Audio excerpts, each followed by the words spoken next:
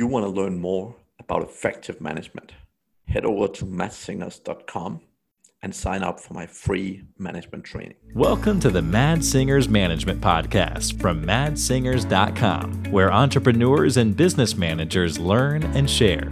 If you like the show, don't forget to leave a review. Hello, and welcome back to the Mad Singers Management Podcast. Today, I'm joined by Andy Althop. Welcome, Andy. Well, thanks for having me. Today will be a fun day. We're going to talk about employee supremacy.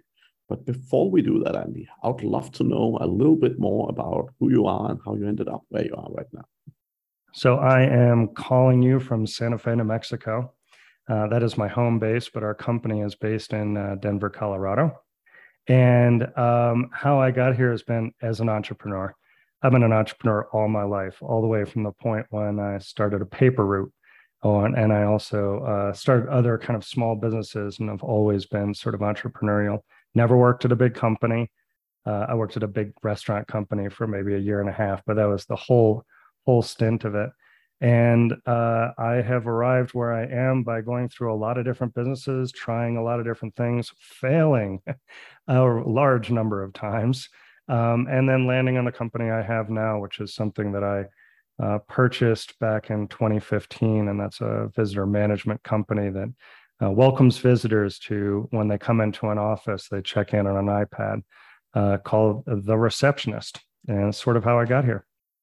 Fantastic. That sounds eventful.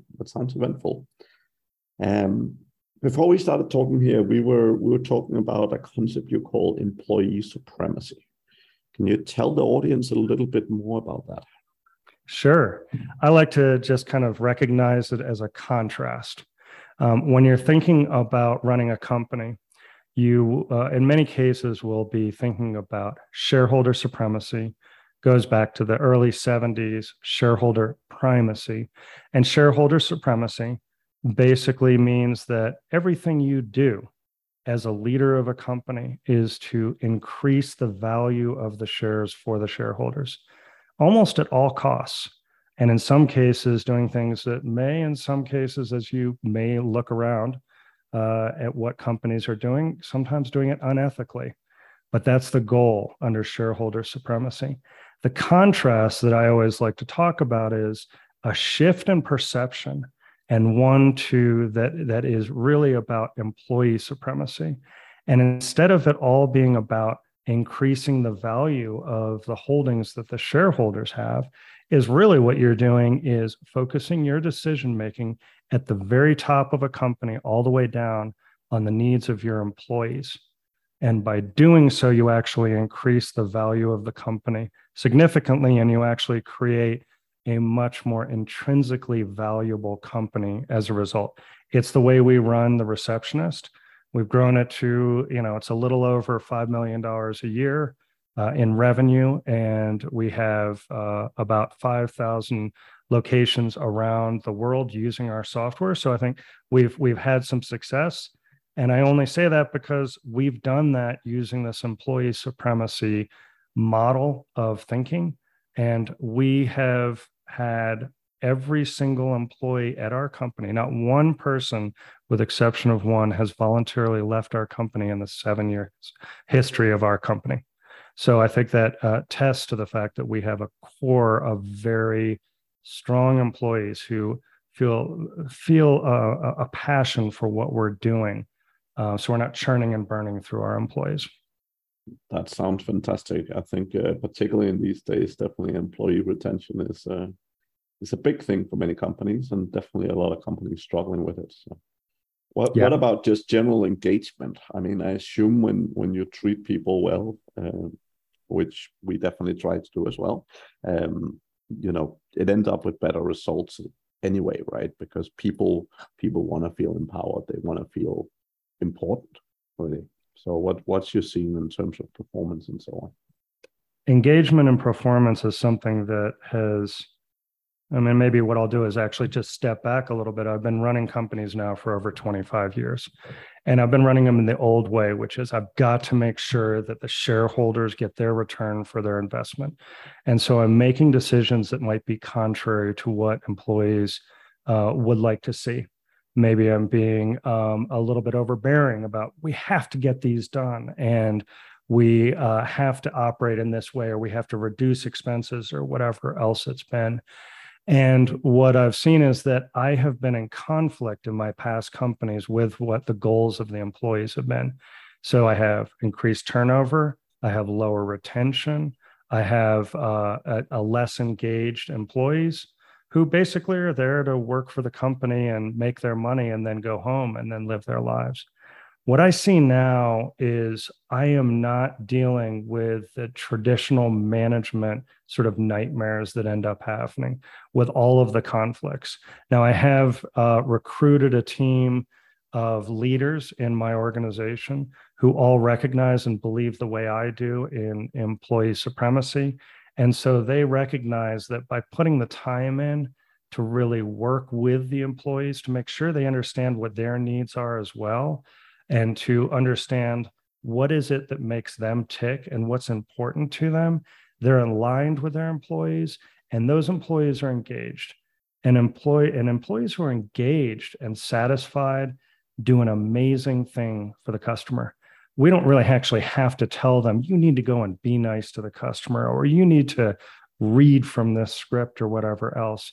Our employees are giving our customers authentic experiences that when they come back, I actually was just in Albuquerque, which is about an hour away from my home here and my home office.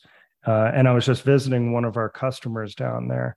And he said, this is probably some of the best customer support experiences and customer experiences that I get.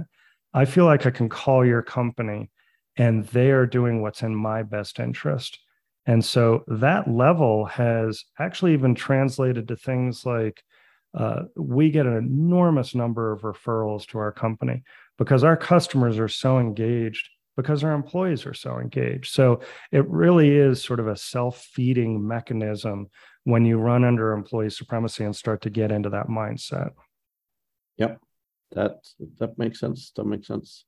And yeah, I mean, I think generally we focus a lot on employee development and really giving people ownership and so on, right? Which I think is critically important as well. But it definitely sounds like some of the similar benefits, right? Can you tell a little bit more details about? I mean, putting the employee first. That sounds great, but do you have some good examples or some more details of how you actually do that? Yeah. So this is what's great is when you're trying to figure out maybe an employee benefit, or you're trying to figure something out. If you're coming from a shareholder supremacy kind of way, when you're figuring out an employee benefit, you're trying to figure out what's the least amount of money I can invest in my employees so that I can get whatever return I'm looking for. When you do it under employee supremacy, you're really looking at what's going to make the employees feel trusted, feel heard, feel whatever. So, I mean, some of the examples, and this is not new, other companies do this, but like, for instance, we have a travel fund, and we give each employee a certain amount of money every year that they can use towards traveling. So they can go, and take vacations. One of the things we heard when we were listening to our employees is, I don't have a lot of extra money. You keep telling me to go on vacation and take care of myself. And we said, okay, why don't we go ahead and we'll give you the money so you can actually go and take vacations. So we instituted a vacation fund for each one of our employees.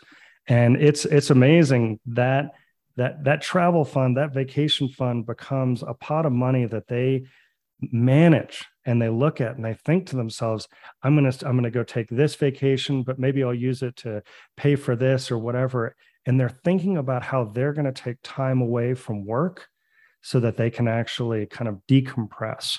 That's just one of the many ways we've implemented a lot of different things that have been focused on the employees. Another one, I mean, I've talked to a lot of company leaders and they've said, what we do is we want to make sure that we give our employees the health benefits and the benefits necessary so they can kind of feel just good enough. But the last thing we want to do is actually, have it so that maybe even their spouses or their kids are on the plan. Like if the spouse has a better plan, we'd rather have that so we can save that money. I look at that and say, yeah, you can look at it that way. That's a shareholder supremacy way of looking at it.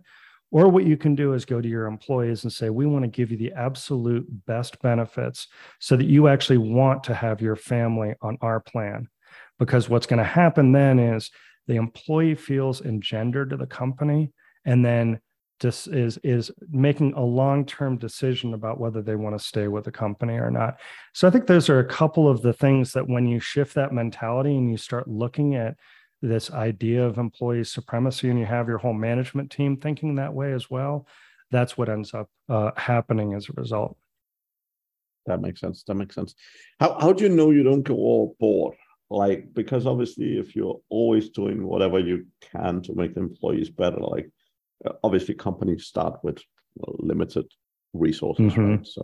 So how do you balance those two? Because obviously doing everything you can for an employee versus company finances obviously needs to have some consideration.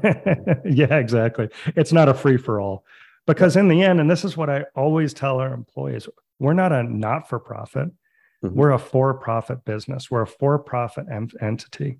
So we can't, just go out there and do whatever we want to do. Right? That wouldn't be responsible stewards for our employees if we're doing employee supremacy, because then what you're doing is jeopardizing the potential of the company existing in the future. So and my philosophy around this is to always start small and then build. There's a lot of times where you get maybe, and I know this from my own past as well, as you go out and say, okay, we're going to put this benefit out and we're going to, you do your analysis and everything, and you give the maximum that you can out of the benefit. And then all of a sudden you realize, wait, I may have to pull that back. And that is the absolute worst thing you can do, is pull something back. So what we always do is we start off small. We determine what the engagement with that benefit is, and then we grow it over time. And there's nothing more encouraging to an employee when they see something like, okay, that's small, but over time they see it growing. So it's like the benefit might be, let's say in the vacation travel fund, it'll be $1,500 a year. Well, we'll grow that to $2,000 a year, maybe a year later. And that's something you can announce. You can say, look, we're doing better. We have more revenue. We have more resources to do it. But I think one thing that is important is that you have to say that you're a for-profit business. So it's not like you're saying every ounce of profit that we're going to be, that we find is going to go back into, employee supremacy. We have to be able to grow the company. We have to be able to reinvest in the products. So it's a balancing act. But if the employees know that they're at the center of the decision making, then they are going to do grand things for the company. They do things, and this is what I find all the time. I can't be in every meeting. I can't be overlooking everything that's happening. And what I'm finding is I hear about things that are happening that I am so proud of. And it's because we have an engaged, group of people who feel like, the company's got my back. I got the company's back as well. So that's essentially how we balance it. It's not, definitely can't be a free for all. It definitely needs to be a balance, because in the end, we're a for-profit entity. Yeah, not just for profit. You also don't want to go down. Yep, that's not going to be helpful for anyone. So yeah, that's not going to help employee morale. That's for sure. No, definitely. Okay, that makes a lot of sense. That makes a lot of sense. Any challenges you've seen with this? Like any sort of difficulties you've seen with this setup? That's a great question. One thing is communication, because one of the things that ends up happening when you say employee supremacy, you have to recognize and you have to train and have to teach the team first. What does employee supremacy mean? And it's something we're doing all the time, because employee supremacy can be misinterpreted. Employees might say, "Hey, I'm at the focal of everything, so you're doing this for me," and it can be sort of misinterpreted. So there's something that we're constantly doing, which is education around employee supremacy. And the beauty of doing this type of education is that in meetings, our employees will then begin to use examples of employee supremacy in the meetings and how we are actually operating, and almost teaching other employees exactly what employee supremacy means. So there has to be this level of education. So I didn't know that at first, and there was some miscommunications around employee supremacy, and that was my fault. I didn't do a good job, with the actual communication. And so we had to go back, and we're still doing it every day. We're talking about it. It's an operational model.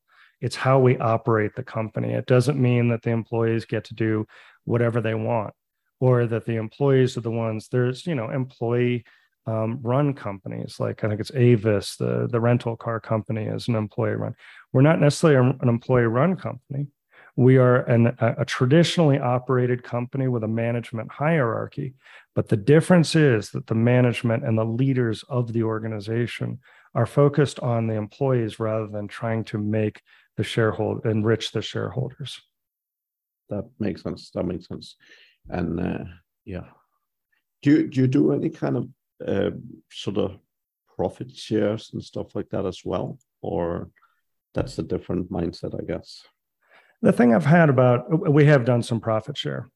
The problem that I've had with profit share is that if you are a company like we are, and we're investing right now, we're investing in new product, and that investment means there is no profit. There's a problem that ends up happening, which is 1 or 2 years, you have some great years and you share some profits. But then you come to a year where you're making an investment and you're actually losing some money, and you're consuming cash either that you've made or that you've received through investment, and there's no profit. And I've seen this where, employees are like, well, great, we got it in year 2 and 3. Why aren't we getting, profit sharing now? So what I like doing is actually investing in the employees in things that are tangible, that they can actually sort of come to expect and are part of our operational model. If the vacation travel fund is an example, that vacation travel fund is going to stay there and keep going regardless of whether we're investing in the business or not. Yeah, I see definitely lots of companies doing it. I definitely like doing it in certain roles and certain occasions when it makes sense, right? So people who are very directly involved in making money in the business, it often makes more sense. But I totally get that. Generally, tell me about some of the issues or mistakes that have happened with this, or things that have, let's say, gone in a different way than you expected. Yeah, I think it's mostly in as I kind of going back to that previous point, is the communication. Entrepreneurs are generally optimistic people. And so I come out with this great optimism, thinking that everything is going to go fantastic. And, but it comes down to communication. And I can say that about pretty much any one of my prior mistakes or failures, is that a lot of it comes down to the communication. And, as entrepreneurial, being an entrepreneur as well, you do things where sometimes you end up, especially in the early days, you cut some corners and you basically say, okay, we're going to basically do it this way, or we're going to message it this way. And then you realize 6 months down the road, whoa, that didn't have the right messaging. That didn't come across exactly the way I was hoping it would. And so that is, I think, my biggest failure, and something I'm always trying to fight against, is to make sure that I'm communicating really well and very clearly about how things work. And our team has grown. And so as a result of that, communication gets even more important, because I can't now communicate with everybody one-on-one all the time. Yeah, I mean, it's never easy, right? And communication, for me, both in business, but even in your private life, it's the most important thing we do, right? So, true. Yeah. So just from a high level standpoint, like if people wanted to roll this out in their business, how would you suggest going about that? Like, what's the right way to sort of get started and move into something like this? So there's two things. One is I have studied a lot of Simon Sinek, and I think a lot of this is what's gotten me to think about that. And it's the infinite game. So I think that, really focusing on, if you haven't read The Infinite Game, I highly recommend reading The Infinite Game. It's where I actually ended up coming up with a concept of employee supremacy, because the ideas he had within The Infinite Game were what led me to the idea that this whole idea of shareholder supremacy is a model that has been very successful, but what it's done is it's actually breeded companies that are, I almost call them vapid companies. I mean, some of the companies and I don't mind throwing out some companies, but some of them, like Facebook and sometimes Amazon.com and some of those other companies have been so focused on shareholder supremacy that some of the tactics that they use, you can tell really don't care about the end user or the customer. It's all about this game of being played to increase shareholder value at all costs, whether it's going to be at the cost of the employees or even the cost of your consumers or your users. There's so many times when I'll go to a website, or I'll go and I'll interact with a company, and from that I'll realize this is all just about shareholder supremacy. They don't care about me as the customer. I am just the funds that they want to extract from me so that they can continue their game of shareholder supremacy. So I think that Simon Sinek is one of the most important key kind of pieces that I've focused on. When implementing this, do you recommend people to jump all the way into it, or what sort of thoughts should you have before you do this? Particularly if you're operating an existing business, right? And you're like, hey, we're thinking this might be a good thing. What are the thoughts that are important beforehand? Well, I mean, I think it's what I was. Let me just talk about what my journey was for this. Yeah. And what happened was, as I was bringing on my management talent and the different leaders in the organization, I wanted to bring on people who really were employee focused. Now, I was able to do this earlier on in the organization, and I bought this company in 2015, and for I'd say the first 2 or 3 or 4 years, we were running under shareholder supremacy, and it was fairly chaotic. And it was I started to bring on the people that I wanted to help run the company, that I wanted to make sure that they were like-minded with myself. So I didn't have the idea of employee supremacy. I only developed in the last, let me see, it was the middle of last year. So, maybe it was about 14, 15 months ago. And so I didn't really have this philosophy for how I wanted to run the company, but I knew that I already had a philosophy of making sure that I was putting my employees first. I just didn't know what it was called.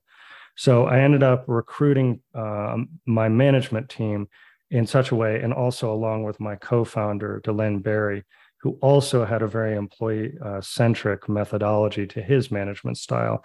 And we added the people that we needed to, who were really focused on this type of model. And then by doing that, as we began to hire the people who we wanted to add to the company, we were adding the right people. The other thing we did was we implemented a very, very strict hiring process, because I made a lot of hiring mistakes in the beginning. So I actually I would say we invest as a company much more heavily in our recruiting than a lot of other companies will, in terms of a percentage of salary. We may invest as much as 50% of the salary to make sure that we have a hiring company called Scalability Solutions that does all of our vetting. And that company knows exactly what our philosophy is with employee supremacy, and they know who we're looking for. So we may end up with 700-800 applicants for a particular position, but they're doing all the work to sift through those, and then we hire just the best. And so actually, out of our last, I think it is 18 hires, we have retained 16 of those people.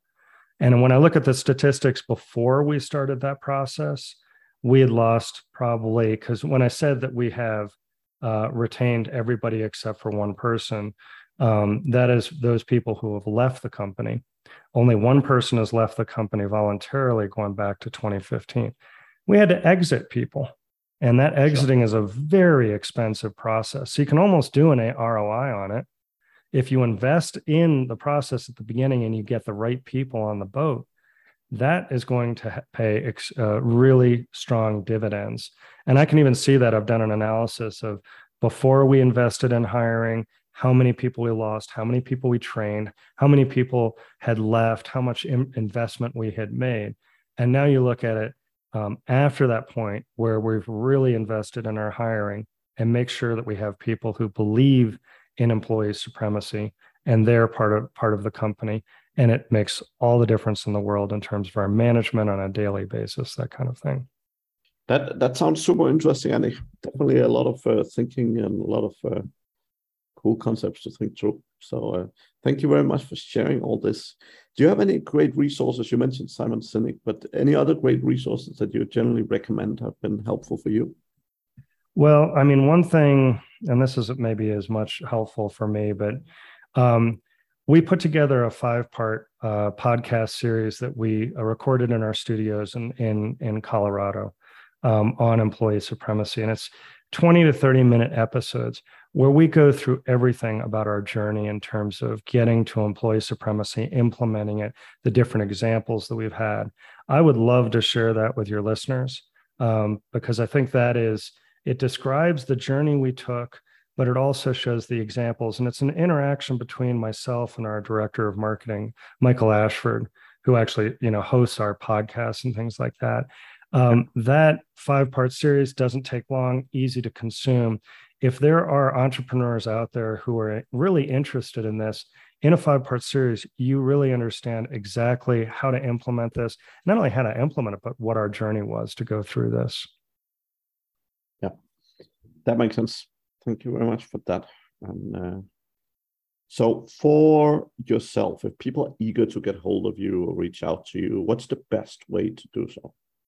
I would say LinkedIn. It's just LinkedIn/Andy Alsop is mine. I'm also, on Facebook and the others, but I would say LinkedIn is the best place. And I love pretty much every time I do one of these podcasts, I get several people reaching out to me.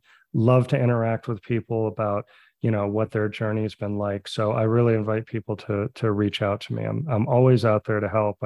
As I said, I don't do this because I'm trying to further my business or trying to promote myself or anything else. I just really want to see companies operating under employee supremacy. I think it's an important shift for people to make in terms of how they run their companies.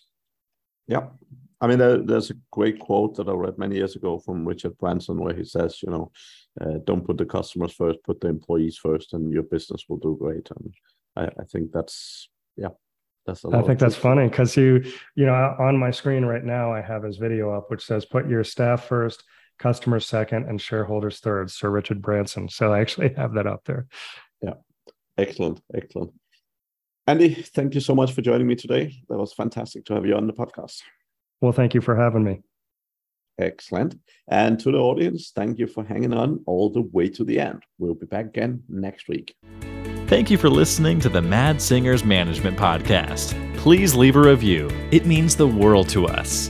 You can also learn more about management at madsingers.com.